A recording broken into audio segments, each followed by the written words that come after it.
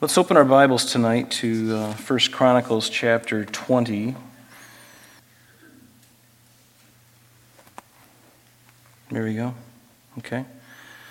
Normally on Thursday nights, I usually don't share too much on the screen, but sometimes it can help to have a few maps, some things to just kind of straighten out what we're doing and where we're going. It can be helpful. So, if you remember, last week we looked at chapters 18 through 20, and it was really detailing and outlining the wars and the conquests that David had accomplished in his as he became king and as his tenure as king commenced.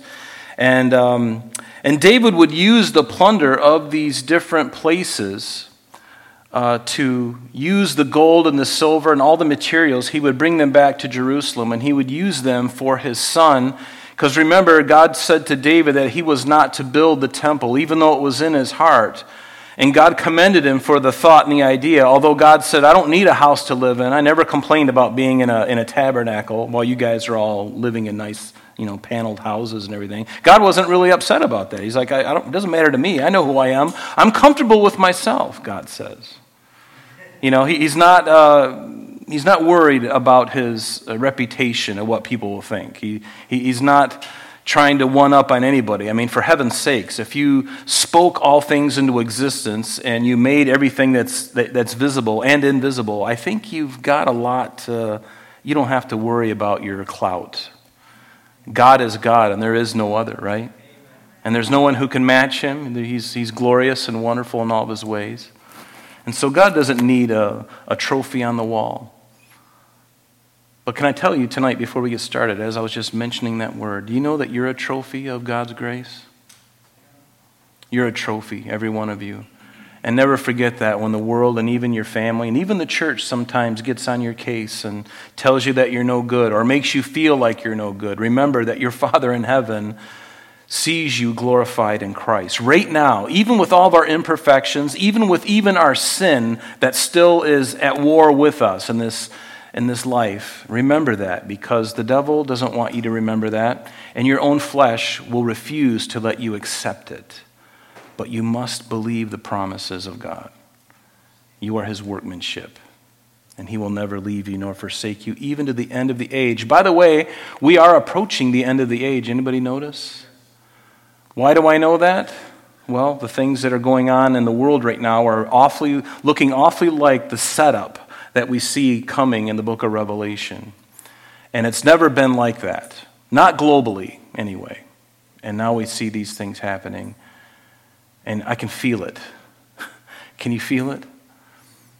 I really sense the Lord is coming soon. We don't know the day or the hour, but I know he's coming. And when he does, our jaws will hit the ground, and we'll be changed in the twinkling of an eye. Looking forward to that? A new body. Some of you are going, yeah, I need a new body. And I'll be one of them, I'm looking forward to that. But over the last week, we looked at these couple of chapters. We looked at 18 and 19, these exploits and conquests of David. And again, he brought those. Can you turn this down just a smidgen? Just a smidgen. And he would use those materials to give to Solomon to build the temple. God says, David, you can't do it, but your son is going to do it. And so David's heart was, well, if I can't do it, then I'm going to give him everything I can possibly give him. And what a great dad. He's like, if you're supposed to do it, son, think about some fathers would be like, well, if he's going to do it, and then all of a sudden you start having a pity party. Well, it was my kingdom to begin with, and and you get all this tied up in a knot, and you get this hatred against your son. I wanted God to let me do that. No, you get to do it. And see, there was none of that. God had blessed David. God had told David for years to come, for eternity actually, that there would be one who would sit on the throne of David. And we know who that ultimately is. Who is it? What's his name? Isn't it wonderful? Jesus. It's Jesus, right? And David had that. God spoke to David concerning that. And so David was like, you know what? Just like he said before the Lord, Lord, I'm totally blown out. What can your servant say to you? You've told me things too wonderful for me to even comprehend. And I could never deserve it, Lord. But his heart was, I'm going to do everything I can. I want to get my son ready so that when he's old enough, when the time is right, everything is going to be ready. The blueprint, I'm going to have, David was like, I know exactly how it's going to be built. God gave him the dimensions, the blueprint, if you will. He gave him all the materials. So all it was needed was just the people to get behind it. And he even got the people together to stand behind Solomon, that when it came, he would just do it. And so 18 and 19 of in 1 Chronicles was talking about this. And so after this battle that we're going to look at tonight, this is really David would still have wars at different times with the Philistines, but this would be his last conquest, if you will. And so let's go ahead and read chapter 20. It goes by very quickly, and then we will get into some things. And I want to warn you tonight, this chapter is short, but Lord willing, I'm going to share some things with you at the end of this that will be a little disturbing, but I think is pertinent to our culture and what's going on. But I just want to let you know that it can be a little disturbing when we get further on, if the Lord has me do it or not, okay? So I'm just waiting on him as we go. But let's read chapter 20. Notice it says that it happened in the spring of the year, at the time kings go out to battle, that Joab led out the armed forces and ravaged the country of the people of Ammon, and came and besieged Rabbah. But David stayed at Jerusalem, and Joab defeated Rabbah and overthrew it. And then David took their king's crown from his head and found it to weigh a talent of gold, and there were precious stones in it. And it was set on David's head. Also he brought out the spoil of the city in great abundance, and he brought out the people who were in it, and put them to work with saws and with iron picks and with axes. And so David did to all the cities of the people of Ammon, and then David and all the people returned to Jerusalem. Now the mood changes. This gets a little weird. Now it happened afterward that war broke out at Gezer with the Philistines, at which time Sibbechai the Hushathite killed Sippai, who was one of the sons of the giant. And they were subdued. Again, there was war with the Philistines, and Elhanan, the son of Jair, killed Lamai, the brother of Goliath, the Gittite, the shaft of whose spear was like a weaver's beam. And yet again there was war at Gath, and there was a man of great stature with 24 fingers and toes, 6 on each hand and 6 on each foot, and he also was born to the giant. So when he defied Israel, Jonathan, the son of Shimei, David's brother, killed him. And these were born to the giant in Gath. And they fell by the hand of David and by the hand of his servants. So a lot of interesting things here, isn't there? And I emphasize some words on purpose. Rabbah, if we go back to verse 1 here, Rabbah was this place. It was east of the Jordan River. The Jordan River goes from the Dead Sea all the way up to the Sea of Galilee. And actually, this is a fault line. It's a plate tectonic right there in the center. So that's rife for a earthquake, because that is a plate that is right in the center of that valley. And when we go to Israel, we travel right down through the Jordan Valley. It's the best way to get from north to south, because otherwise you're going through mountains and it's a hurricane and not very fun. And I don't think it's possible, actually. So you go through the Jordan Valley, and Rabbah is actually over here, on the east side of the Jordan River, about 20 miles east of it. And the city of Rabbah would be the last, again, of David's conquests.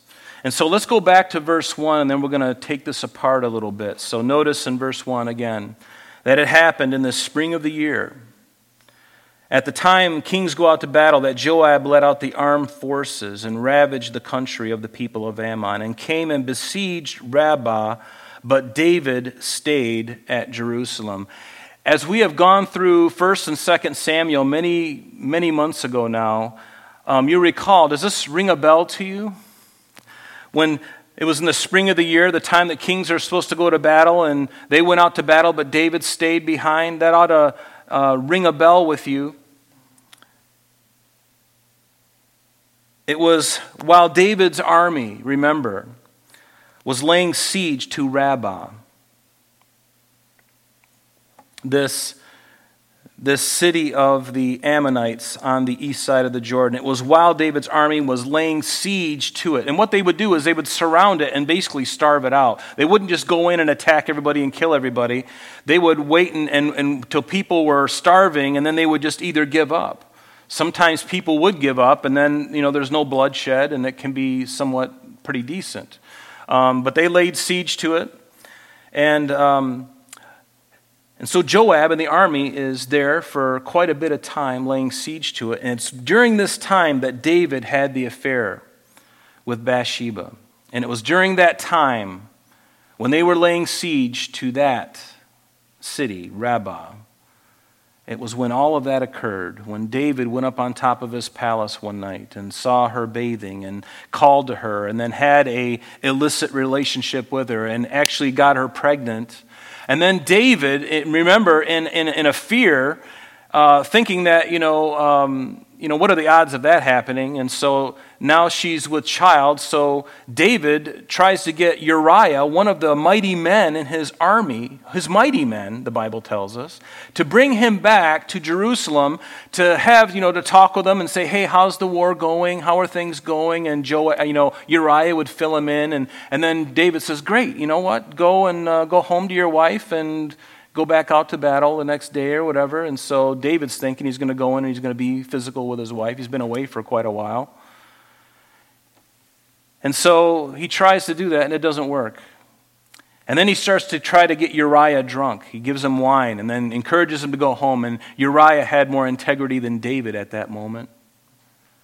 And then finally, he just lays outside of his door and doesn't do it. And so finally, David writes a letter, signs it with his signet ring, and covers it so nobody can see it. He says, Uriah, take this back to Joab. And so he goes back several miles, going over to the eastern side of the Jordan, hands the letter to Joab, and Joab opens the letter. And Joab, remember, is his nephew. So it's his family member. It's his sister's brother. And so he's reading this letter and he says, set Uriah in the front of the battle, and when things get really hot, back away from him. And Joab knew exactly what David was saying. I want to make sure that he dies. And so when he does die, and then they find out that she's with child, David swoops in, and hopefully he can make himself look good by marrying her and supporting the child. What a wonderful man he is. And nobody would ever know, right? And it went on for a year, until the Lord busted him. And all the time of that year that he was just broiling inside, he was dying inside. And then finally the Lord convicted his heart about it, and he broke. But the chronicler, isn't it interesting here in Chronicles, it makes no mention of this at all. The chronicler's purpose for Chronicles is not so much to rehash what had happened to David. In fact, he wants to rather extol the good things of David rather than these awful, horrible faults of David. And thank God for that. What does the Bible say? Love covers a multitude of sin. He already went through it once, and it's recorded for everyone to see. Why bring it up again? Let's just get on with it, right? Because he did repent. He was restored. He wasn't quite the same, but he wrote some of the best Psalms that many of you men have read in times of moral failure. And then you read Psalm 32, Psalm 51, and boy, it just hits you right between the teeth, doesn't it? But it's a wonderful thing. It's you feel like somebody knows what I'm feeling, and David knew. But right here, in fact, I want you to take your pencil or your pen, and right after the sentence,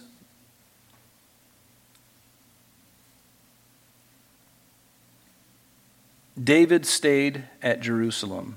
But David stayed at Jerusalem. Put a little comma there, and off to the side, put in 2 Samuel chapters 11 and 12 through 24.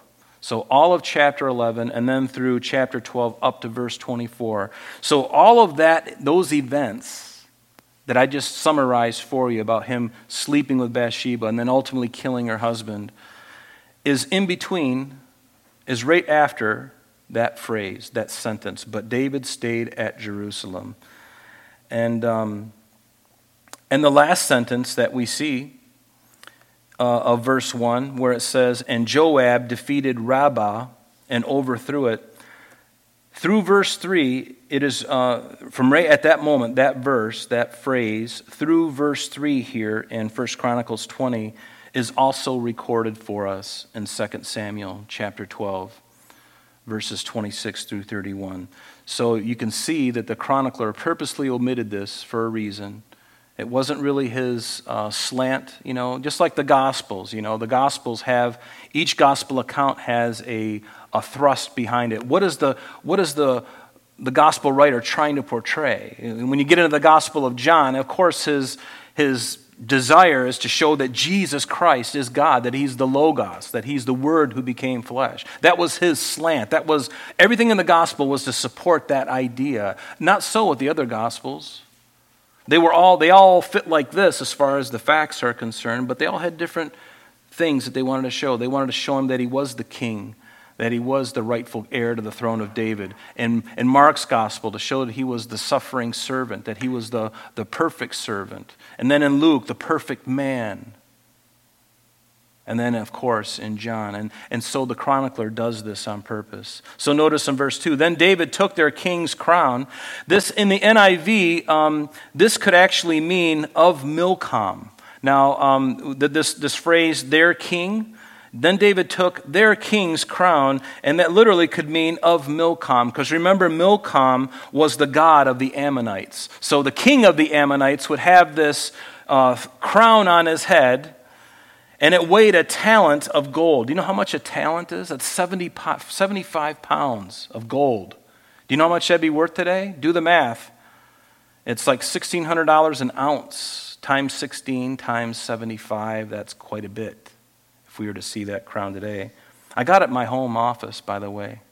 I got it in one of those little, No, David took, and then there were precious stones in it as well, and it was set on David's head. And also he brought out, notice, the spoil of the city in great abundance. And he brought out the people who were in it and put them to work with saws, with iron picks and with axes. And so David did to all the cities of the people of Ammon. So the people came under David's authority, and they would give tribute to David. And the other, it tells us that 2 out of the 3 prisoners, it tells us this in Samuel, that David killed 2/3 of them and kept 1/3 of them back to work with saws and iron picks and with axes, to basically serve them. And I bet that 1/3 of that group of people were very happy to be alive and very happy to serve. It's like, well, what's the alternative? And so notice verse 3, it says, then David and all the people returned to Jerusalem. And so this is the result of the battle. They finish all this. And all the time I'm thinking about that, I was thinking today, it says in 2 Samuel, chapter 12, it tells us that when Joab had conquered Rabbah, he really had done all the work. He had done all the work, conquered basically everything, and then he told David, he sent back a courier to David and said, hey David, you better come and finish the city so that it'll be in your name, because if you don't come, it's going to be in my name. And so David, think of this, he's already feeling the guilt of his sin, of what he's done, and now he's going to go and he's going to claim victory. And somebody else did all the work while he stayed at home. Do you follow me, guys? Can you imagine the guilt that must have brought upon him, and how that may have just gutted him in a sense, and his heart broke. And so he comes back home to Jerusalem. Now the key changes to minor here, because we're going to read some pretty strange things. So notice, It goes on here, and if you have a New King James Bible, the subject or the title over this next passage is "The Philistine Giants Destroyed." So who were the Philistines and where did they come from? The Philistines were a non-Semitic people who came from the island of Crete in the Aegean Sea in the Mediterranean. So if you were to look at a map, you would see right under... And what would be modern-day Turkey, right here is the island of Crete.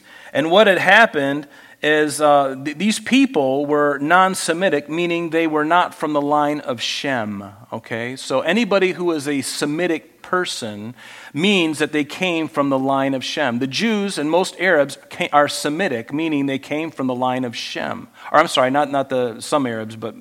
never mind that. The Jews are Semitic. Let me just stay there, okay?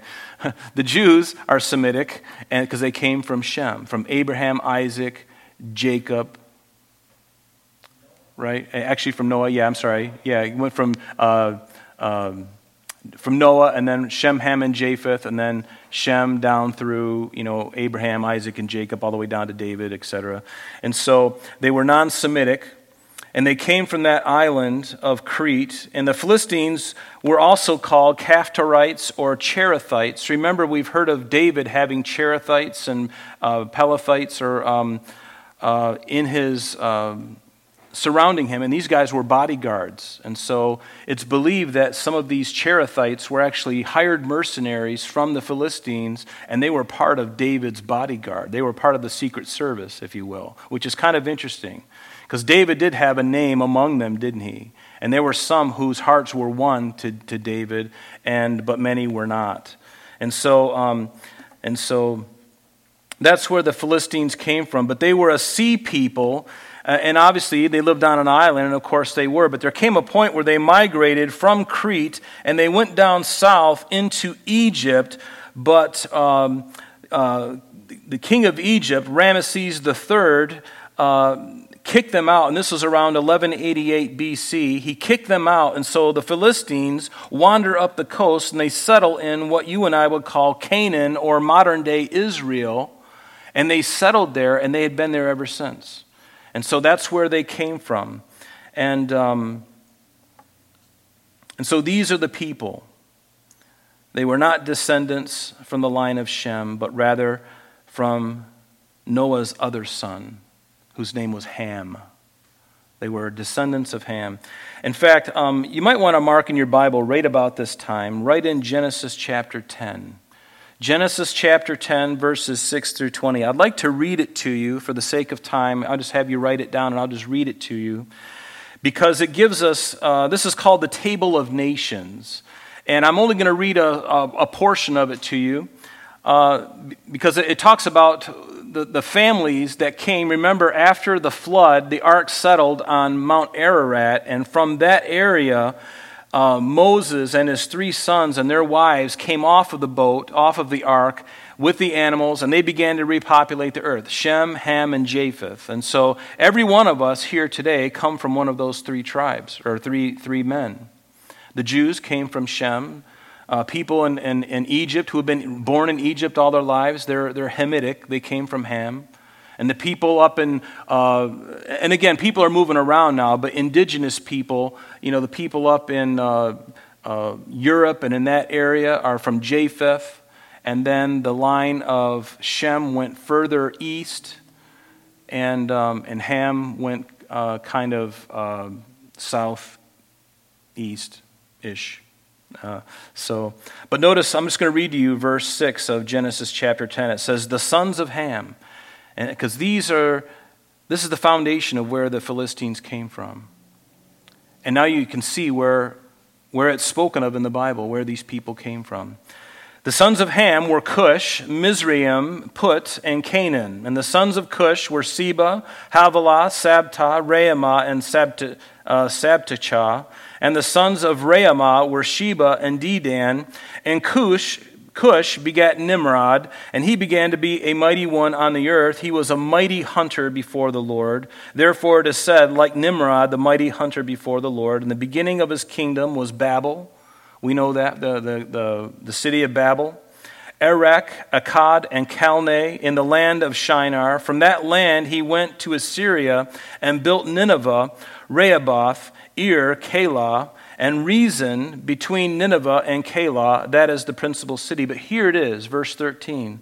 Mizraim begat Ludim, Anamim, Lahabim, Naphtulim, Tuhim, Pathrusim, and Casluhim, from whom came the Philistines and Caphtorim. So the Philistines came from the line of Ham. Ultimately, it was from Noah to Ham to Mizraim to Casluhim, and then the Philistines.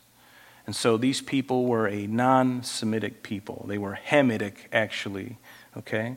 And so verse 4, it says, Now it happened afterwards that war broke out at Gezer with the Philistines, at which time Sibbechai the Hushathite killed Sippai, and it spelled his name. You remember in the Bible, especially in Kings and Chronicles and Samuel, names can be spelled different ways. Don't let that throw you. Sometimes there's variants of spellings, and this is one of them. And here it's called Sippai, but it's spelled Saph, S-A-P-H, in 2 Samuel chapter 21, verse 18, the parallel account to this. Or a parallel account to this, who was one of the sons, notice, of the giant. So this Philistine, Sippai, was a son of the giant. Emphasis mine. A giant. And this word in the original Hebrew is Rapha, and the word means tall. So these people were very tall. They were there was something genetically going on with this race of people. They were very tall, and they were very large, and they were tyrants. They were bullies. 2 Samuel chapter 21, beginning in verse 15, it records for us a little more information than what is here. And let me just read it to you because it's kind of interesting.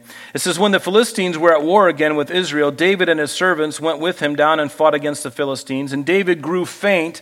And then Ishbi-Benob, who was one of the sons of the giant, so the sons of Rapha, the weight of whose bronze spear was 300 shekels, a very heavy spear because he was so large, who was bearing a new sword, thought he could kill David, but Abishai, the son of Zeruiah, who was David's nephew, he came to his aid and struck the Philistine and killed him. And then the men of David swore to him, saying, You shall go out no more with us to battle, David, lest you quench the lamp of Israel. We don't want your life to be snuffed out. All the promises are in you, and we want to keep you alive. So it didn't go so well for David, but his nephew came and took this battle and killed this giant. And again, verse 5, there was war with the Philistines, and Elhanan, the son of Jair, killed Lamai, the brother of Goliath the Gittite. Yes, Goliath.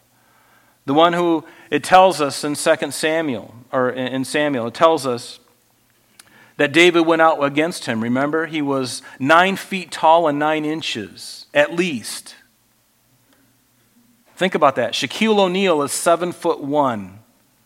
So this guy, Goliath, is actually at least 2 feet, 2.5 feet taller, maybe even 3 feet. Taller than Shaq. Pretty big guy. And it tells us in 2 Samuel 21, verse 22, that these 4 men that have been mentioned were born of Rapha in Gath. Gath was a Philistine city, one of the 5 Philistine cities. And he fell by the hand of David and by the hand of his servants. In fact, Goliath had 4 brothers. And as we have already read this, and as what we already read here, he had 4 brothers. The first one was Ishbi-Benob. He's recorded for us in 2 Samuel chapter 21, verse 16. And then there's Saph, or Sippai, who we saw in 2 Samuel 21, verse 18. The third one was Lamai, and he's mentioned in 1 Chronicles chapter 20, verse 5, and also in 2 Samuel 21, verse 19. And then there's this man who we're going to be getting to here shortly. We already read it, but we're going to get to him again. I call him the 24-digit man. He had 24 digits, 6 fingers on each hand, 6 toes on each foot. This guy was a genetic nightmare. What was going on in his body? Nobody knows. Maybe he got a little too close to 3 Mile Island when the radioactivity was spilling over. Something happened. A lot of mutations, a lot of weirdness. And it tells us, and I bring this up because Goliath had 4 brothers. Do you remember what it says in 1 Samuel 17 when David went out to meet Goliath? What did it say? That David, this is in 1 Samuel 17, verse 40, then he, David, took his staff in his hand, and he chose for himself 5 smooth stones from the brook. And if you go to Israel with us next end of April or end of February, early March, we go to this place, the Elah Valley. And there is still that same stream that runs through there. It's like a wadi. It runs through it. And it was in that very place that David reached down and he picked up 5 smooth stones. 5 stones. Is it because David was unsure of his ability with a sling? No, I personally believe, although it's not written, is that David had 1 for Goliath and he had 4 more in his bag because if his brothers came out, he was going to take them out too. And I like that. I love that about David. Verse 6, back in our text. Yet again there was war at Gath, and there was a great man of stature. We don't know this man's name. He's just a 24-digit man. He was a man of great stature with 24 fingers and toes, 6 on each hand, 6 on each foot. And he also was born to the giant. Notice, that word literally is Rapha, the father of a race of giants known as the Rephaites, who lived with the early Philistines and perhaps even intermarried and mingled with them.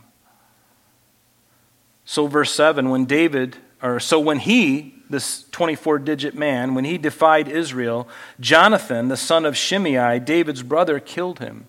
Now it makes you wonder why, when God brought the children of Israel into the promised land, remember he told them to kill everybody.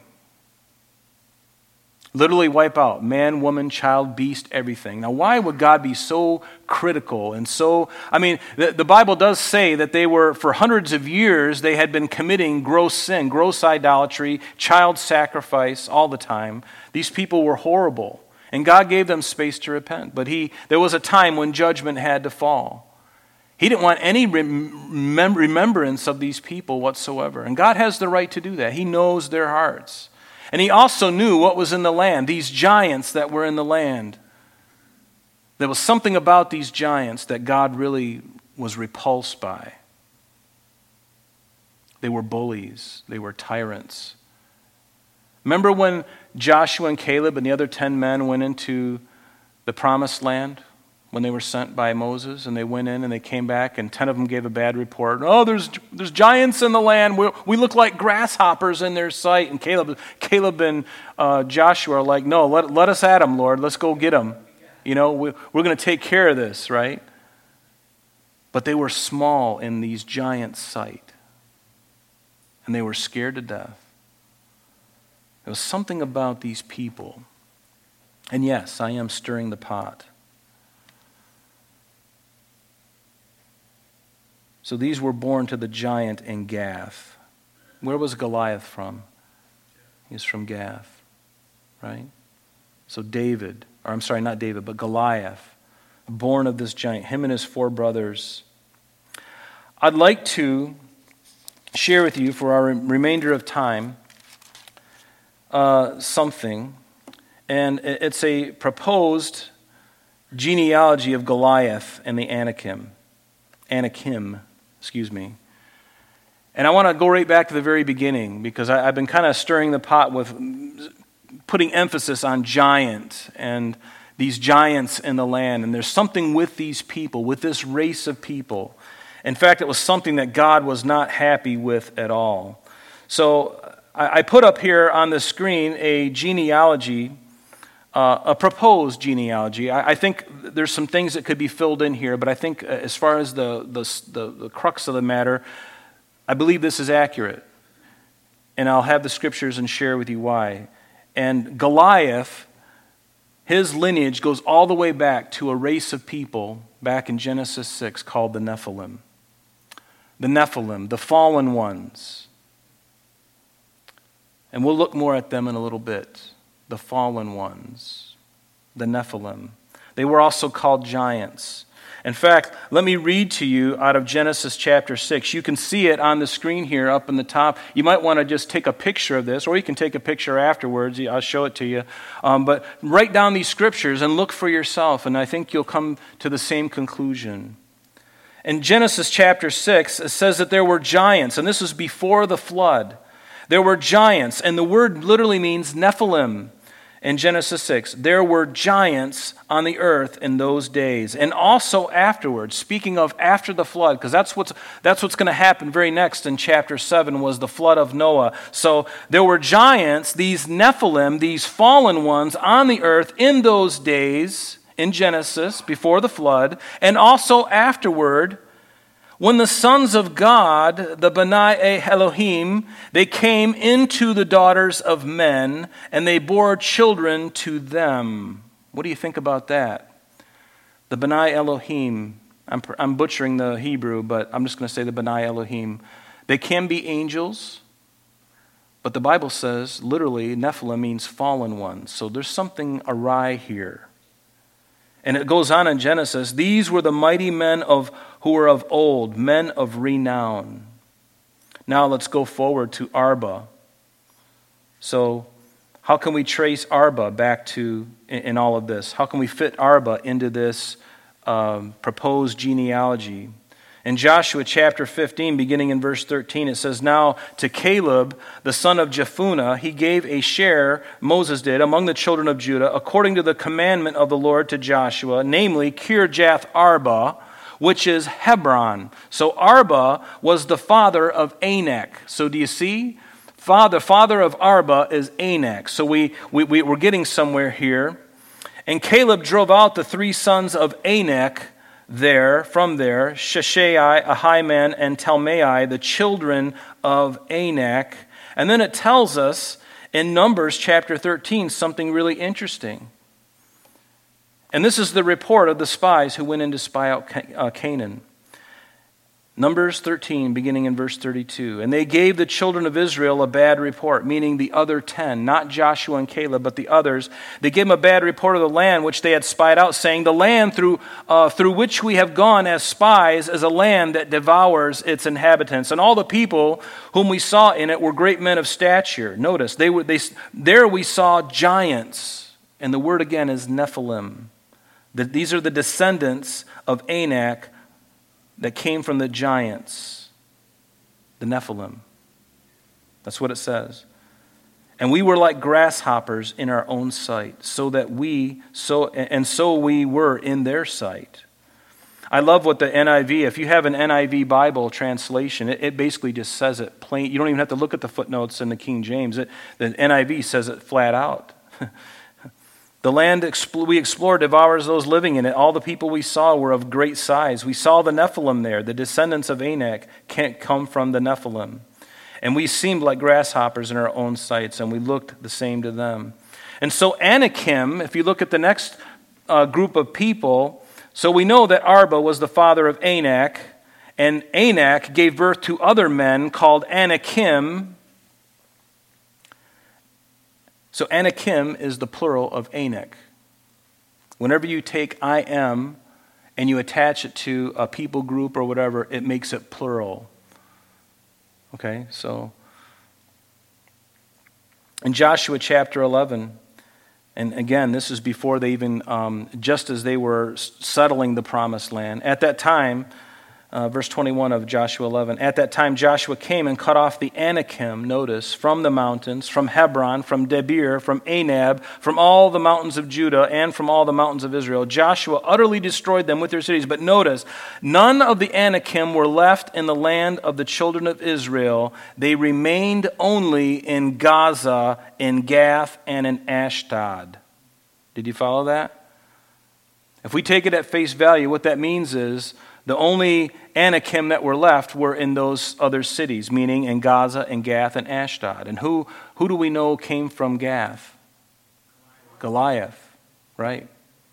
And so we can safely say that Goliath, he was one of the Anakim, and it's very possible, and this is what I didn't fill in the blanks here, but it's very possible that the Anakim also interbred, and it may even be further up the chain where we had the giant Rapha, and they may be part of the Anakim as well. But these are a race of giants that came from very nefarious means, going all the way up to Anak, and then to Arba, and then finally to the Nephilim, whom God judged the world partly because of these things, of the evil things that were happening, and we may get to that at the end. And this is why we believe that Goliath is either directly or indirectly a descendant of the Anakim.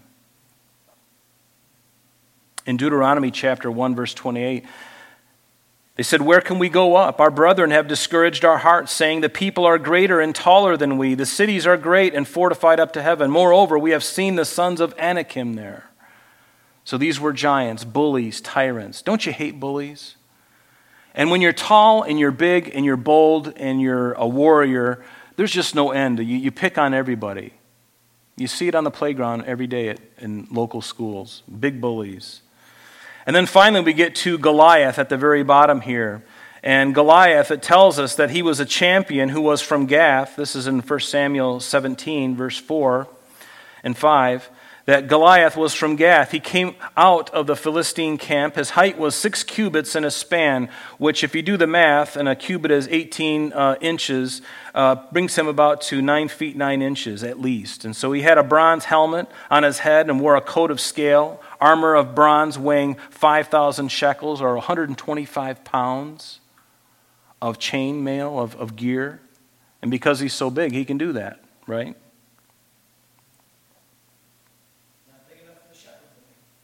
That's right. Now let me get to something. I've kind of given you a little bit of information, and I'm going to finish up our time together and something a little more spooky. Because I didn't want to get into the next chapter, and just bear with me, okay? This may be disturbing to some of you. Many of you may have heard of it by now. But there's a lot going on about this, and so it's one of those elephants in the room, so let's talk about that. Yeah. So, we looked at the Philistines, where they came from, and we looked at these giants that were either interbred with the Philistines, these races of people that were giants, and they were bullies, they were tyrants. And Genesis, as we have already read, it sounds pretty ominous. There's something going on with these fallen ones, these Nephilim, and intermarrying with human women and giving birth to these creatures, these race of people. Very spooky thing. It almost sounds, isn't it true that sometimes truth is scarier than fiction? Sometimes the truth in the world, of which we don't know much about, is more frightening than fiction. And I just want to propose something to you today, because some of you have already been hearing these things. And this is something that Jack Hibbs honestly had brought to the forefront a couple of weeks ago. He did a 3-part series on this kind of thing. And I figured while we were talking about these Nephilim and the Philistines, that I would just finish up our time together addressing this. And it is kind of a bomb at the end of the message, so don't go running out screaming. But let me just tell you what I believe. I believe that, concerning aliens and UFOs and UAPs, or unidentified aerial phenomenon.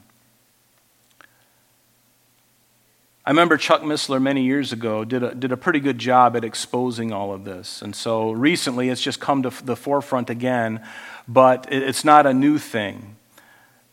But it's good for us to talk about, because the world is being conditioned. The world is being deceived. And as Christians, we ought to have something to say about this. And does the Bible have anything to say about this? Yes, it does. So here it is. I'll tell you what I believe. I believe, and you don't have to agree with me, but I'm just going to lay out what I believe. I believe that these beings, or these UFOs, or other aerial phenomena, are not just within our dimension. I believe that they are spiritual beings, meaning they are fallen angels, demons, who left their first habitation in the spiritual realm and for a season and at certain times became physical beings. And in ancient times, they interbred with human women and had children. We just read that in Genesis 6. We're going to read it again in just a minute. But these children that were born became a race of giants and tyrants that terrorized the ancient world. They terrorized them. And if these giants were the product of the union between these demons, these fallen angels, and human women, if that is the case, and I believe biblically there is a good case for this, it is no wonder that God wanted to destroy this race of giants and their offspring from the face of the earth before and after the flood. There was a special hatred in God's heart for this.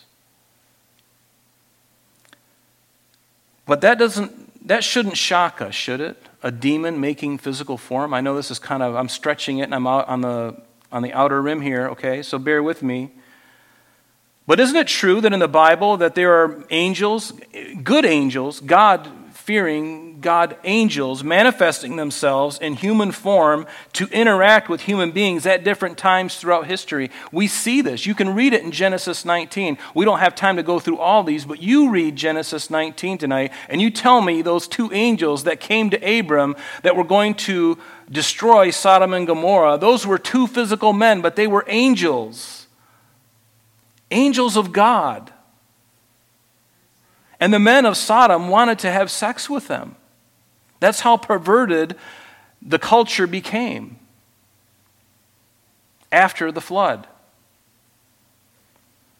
And there were other times in Joshua 5:13 through 15. Who is the commander of the Lord's army that stood before Joshua? I believe it was a pre-incarnate visitation of Jesus Christ in the flesh. I believe that. And in Judges chapter 13, when Manoah and his wife, as they were musing about the birth of their son who hadn't been born yet, that the angel waited for them to come out and bring an offering. And when they made the offering on the fire, that the angel ascended into the fire and disappeared from their sight. But he was physical and he was there with them.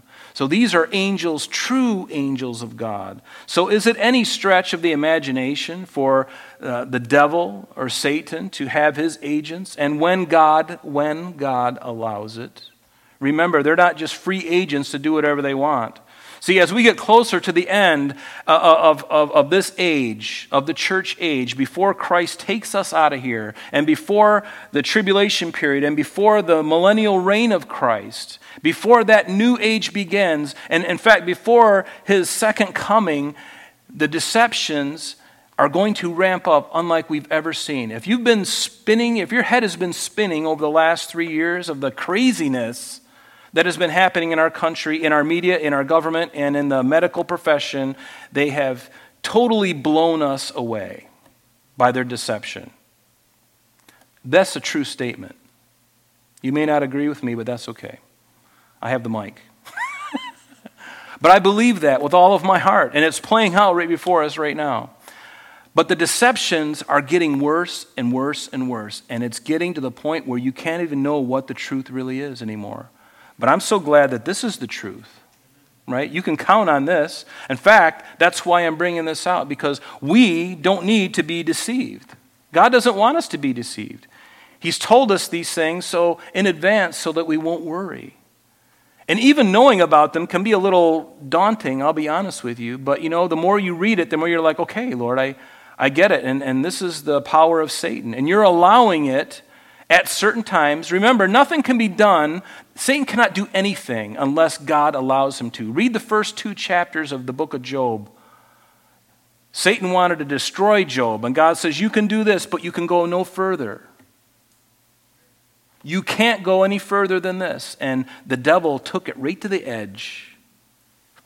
But he couldn't kill Job. God would not allow it. And therefore, he could not. But God allowed it. Do you follow me? And he's going to allow, as we get closer to his coming, he's going to allow things in this world, lying signs and wonders. You think they're going to get a lot worse, folks. But see, thank God that before it gets really bad, I believe the Bible tells us that the Lord's going to take us in the rapture. Because he's not going to allow his wife, his bride, to go through his wrath that he's going to bring upon the earth. God has not appointed us to wrath.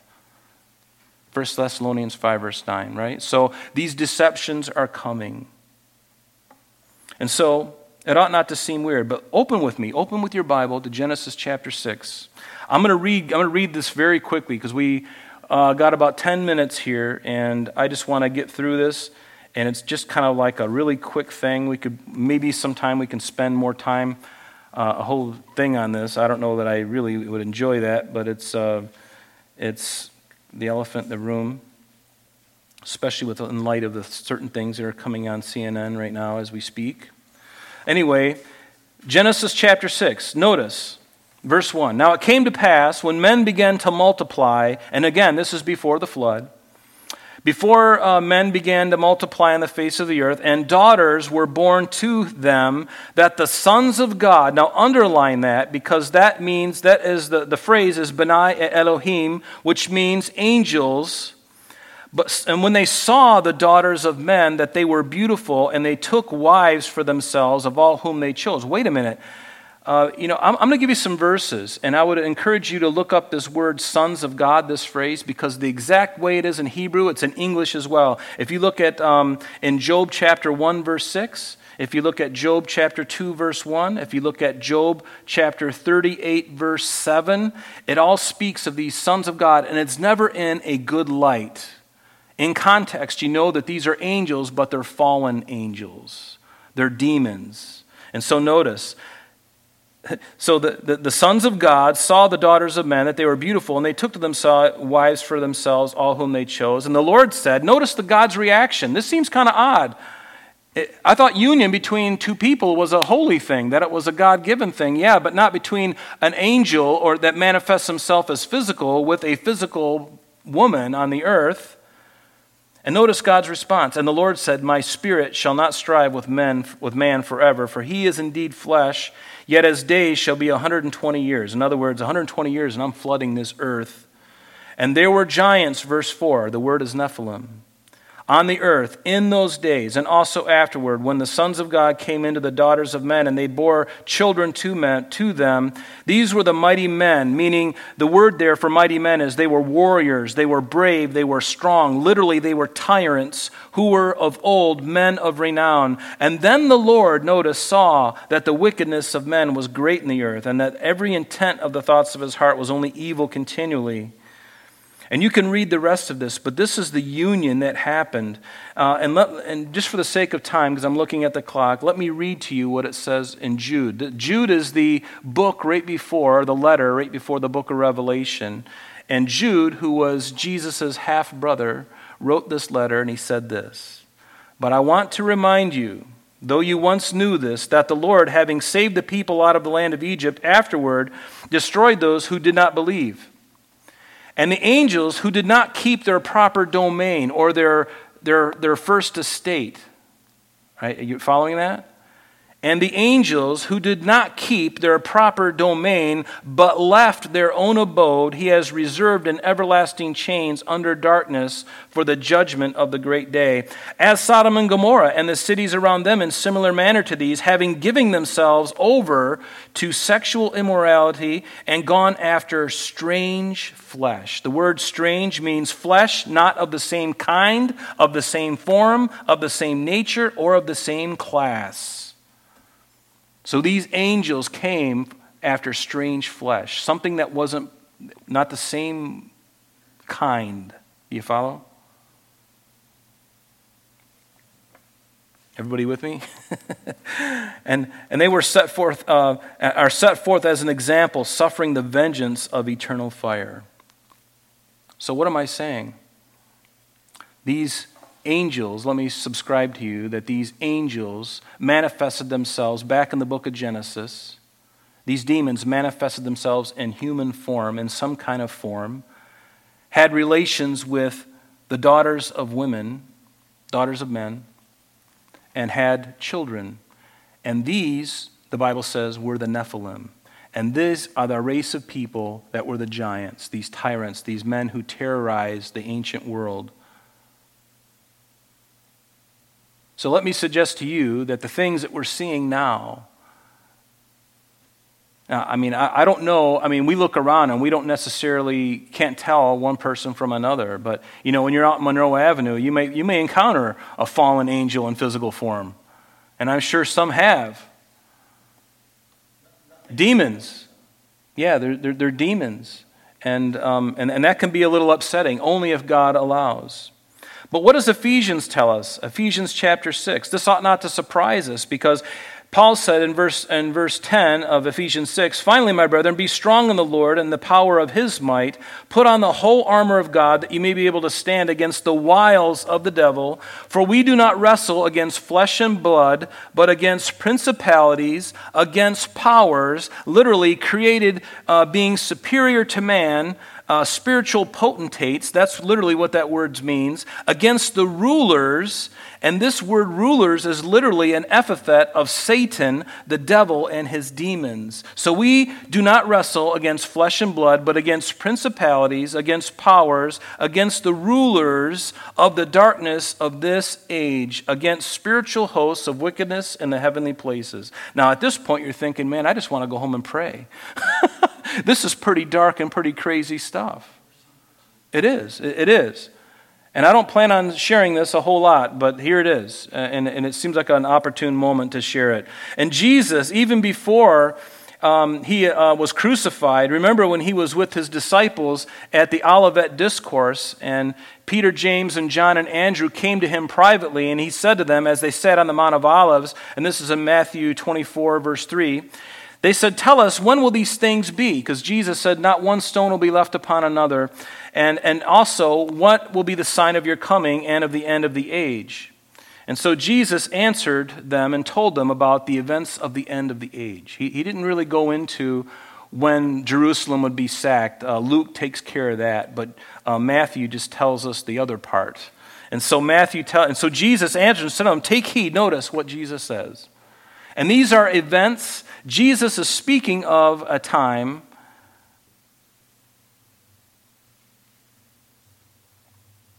at the end of the age, which we are getting close to the end of the age. And what was the hallmark? What was the word that Jesus highlights for them? He says, "Take heed that no one deceives you. Take heed that no one deceives you, for many will come in my name, saying, 'I am the Christ,' and will deceive many." In fact, in the King James Version, it says, "Take heed that no man deceive you," singular. So it could be, speaking of the Antichrist, we really don't know.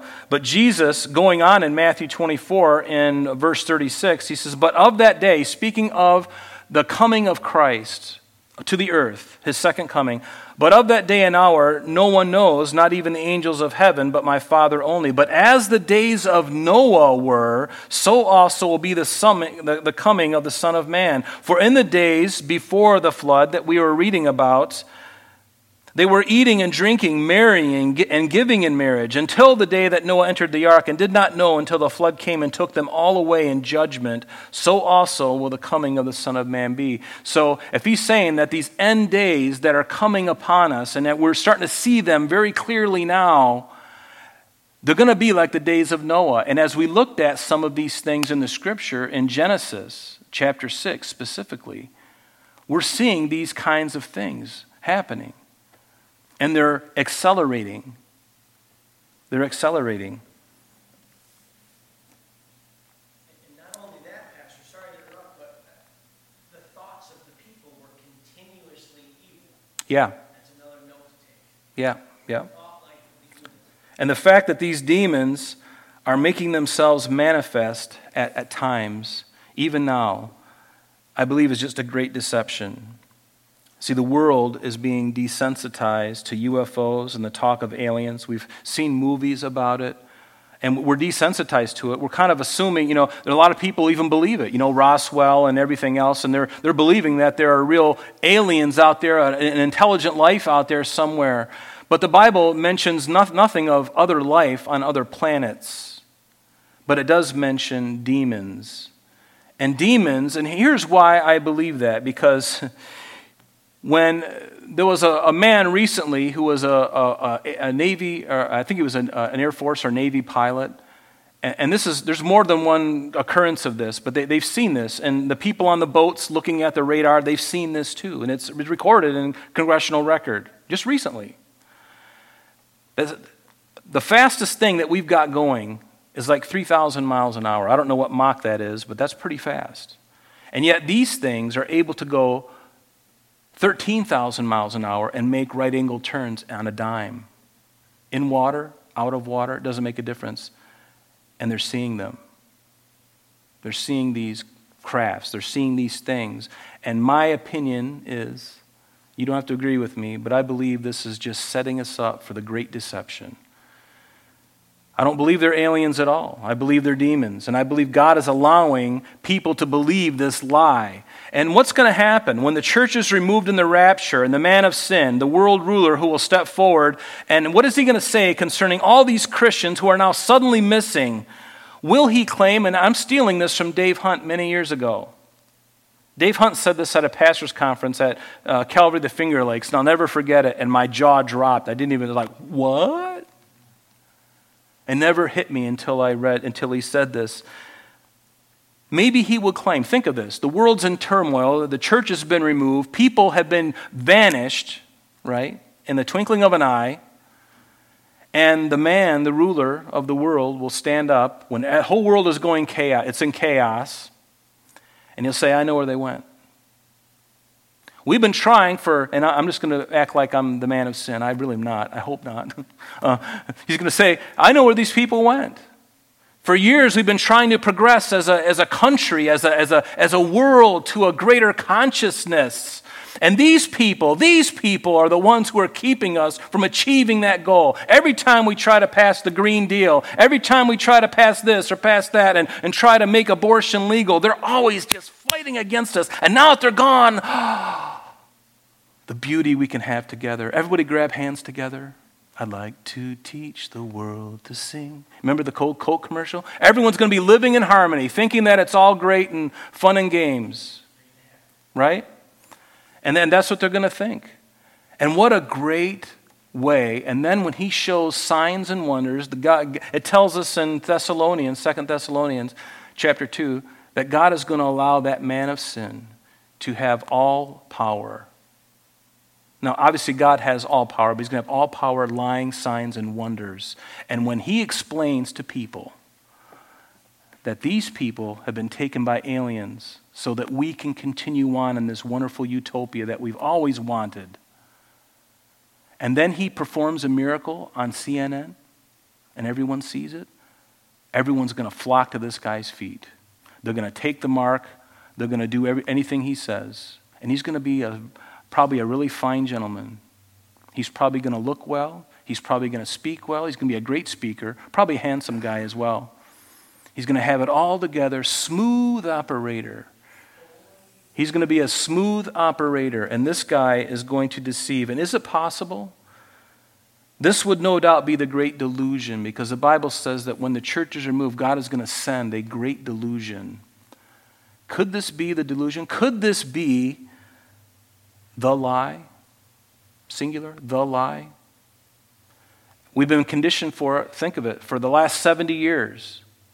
The movies, the sightings, the photographs, and now you got aircraft pilots and even commercial pilots all saying the same thing. I saw this thing go right in front of me, and then it went boop. I saw this thing go in front of me, and it went 90 degrees right down into the ocean, and there was no splash.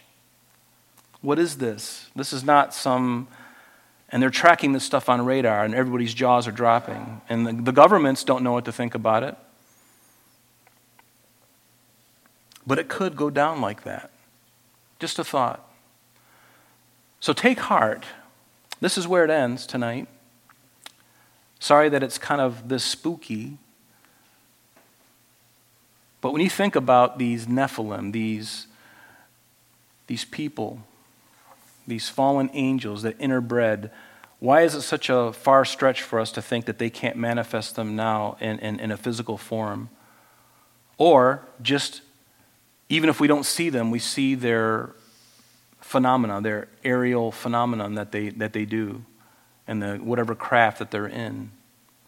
It doesn't really matter, because people who want to believe it are going to believe it, and they're going to think, and then they'll come back and say, well, Jesus was an alien too. And there's been reports of that, people communicating with these demons, and they're all saying that Jesus is just like them. Well, why not Hare Krishna? Why not Buddha? Why not Allah? Why not? They don't mention any of those other guys, because Christ is God. And if they can deceive you into thinking that he's just some alien, think of it. It's kind of mind-twisting, and it's ill. It's ill in the brain in every way. So, how did we get that out of Chronicles 20?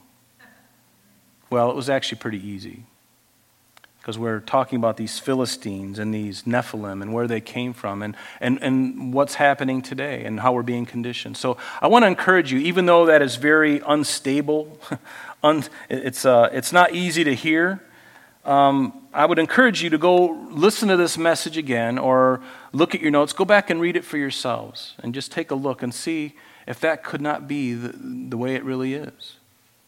I think it seems to be pretty clear in the Bible. And if these things are not, these sightings that are happening are not holden to normal physics like the rest of everything else on this earth, and it's from a fourth dimension. Do you follow me? It's from a spiritual dimension that we can't see. And that's pretty alarming. But to me, that doesn't bother me so much. I would rather that they were demons rather than aliens, because the Bible mentions nothing of aliens. Because if they're aliens, then they have sinned too, and they need a Savior. There's one Savior of the world. Do you follow? Jesus didn't make, in Genesis, it doesn't say that he made the earth and God formed the earth and everything else. It doesn't say, oh, by the way, there's earth on, life on planet Earth, and there's also some guys over here. We started something on the side over here in case this went bad, and if that went bad, we got another contingency plan in the wings, just in case. There's no mention of that at all. We are the only ones, folks, and you have to believe that. We are the only ones that can withstand. I would encourage you to watch a video. It's called, I don't think it's out on the internet, but you can buy the DVD. I think I even got a copy. It's called The Privileged Planet. And it talks about these really wonderful scientists, some that are born again and some that are not. And they're all saying to themselves, when they look at it honestly, there's no other place in the universe where life can be sustained but this one little speck of grain of sand in the solar system. We are just close enough to the sun that we don't fry, and we're not too far away where we'll freeze to death. It is the optimal and the only optimal place for life to happen. And guess what? It did. Because it's exactly what God said he did. Do you follow? To me, that's very encouraging. That means that when I read my Bible, I don't have to worry about some other planet somewhere. I'm like, no, I live on terra firma. And God came here to save us. Only. There's no other planet. Oh, but they found a drop of water on Mars. So that means that there's been grand civilization. Come on. I mean, really, think it through.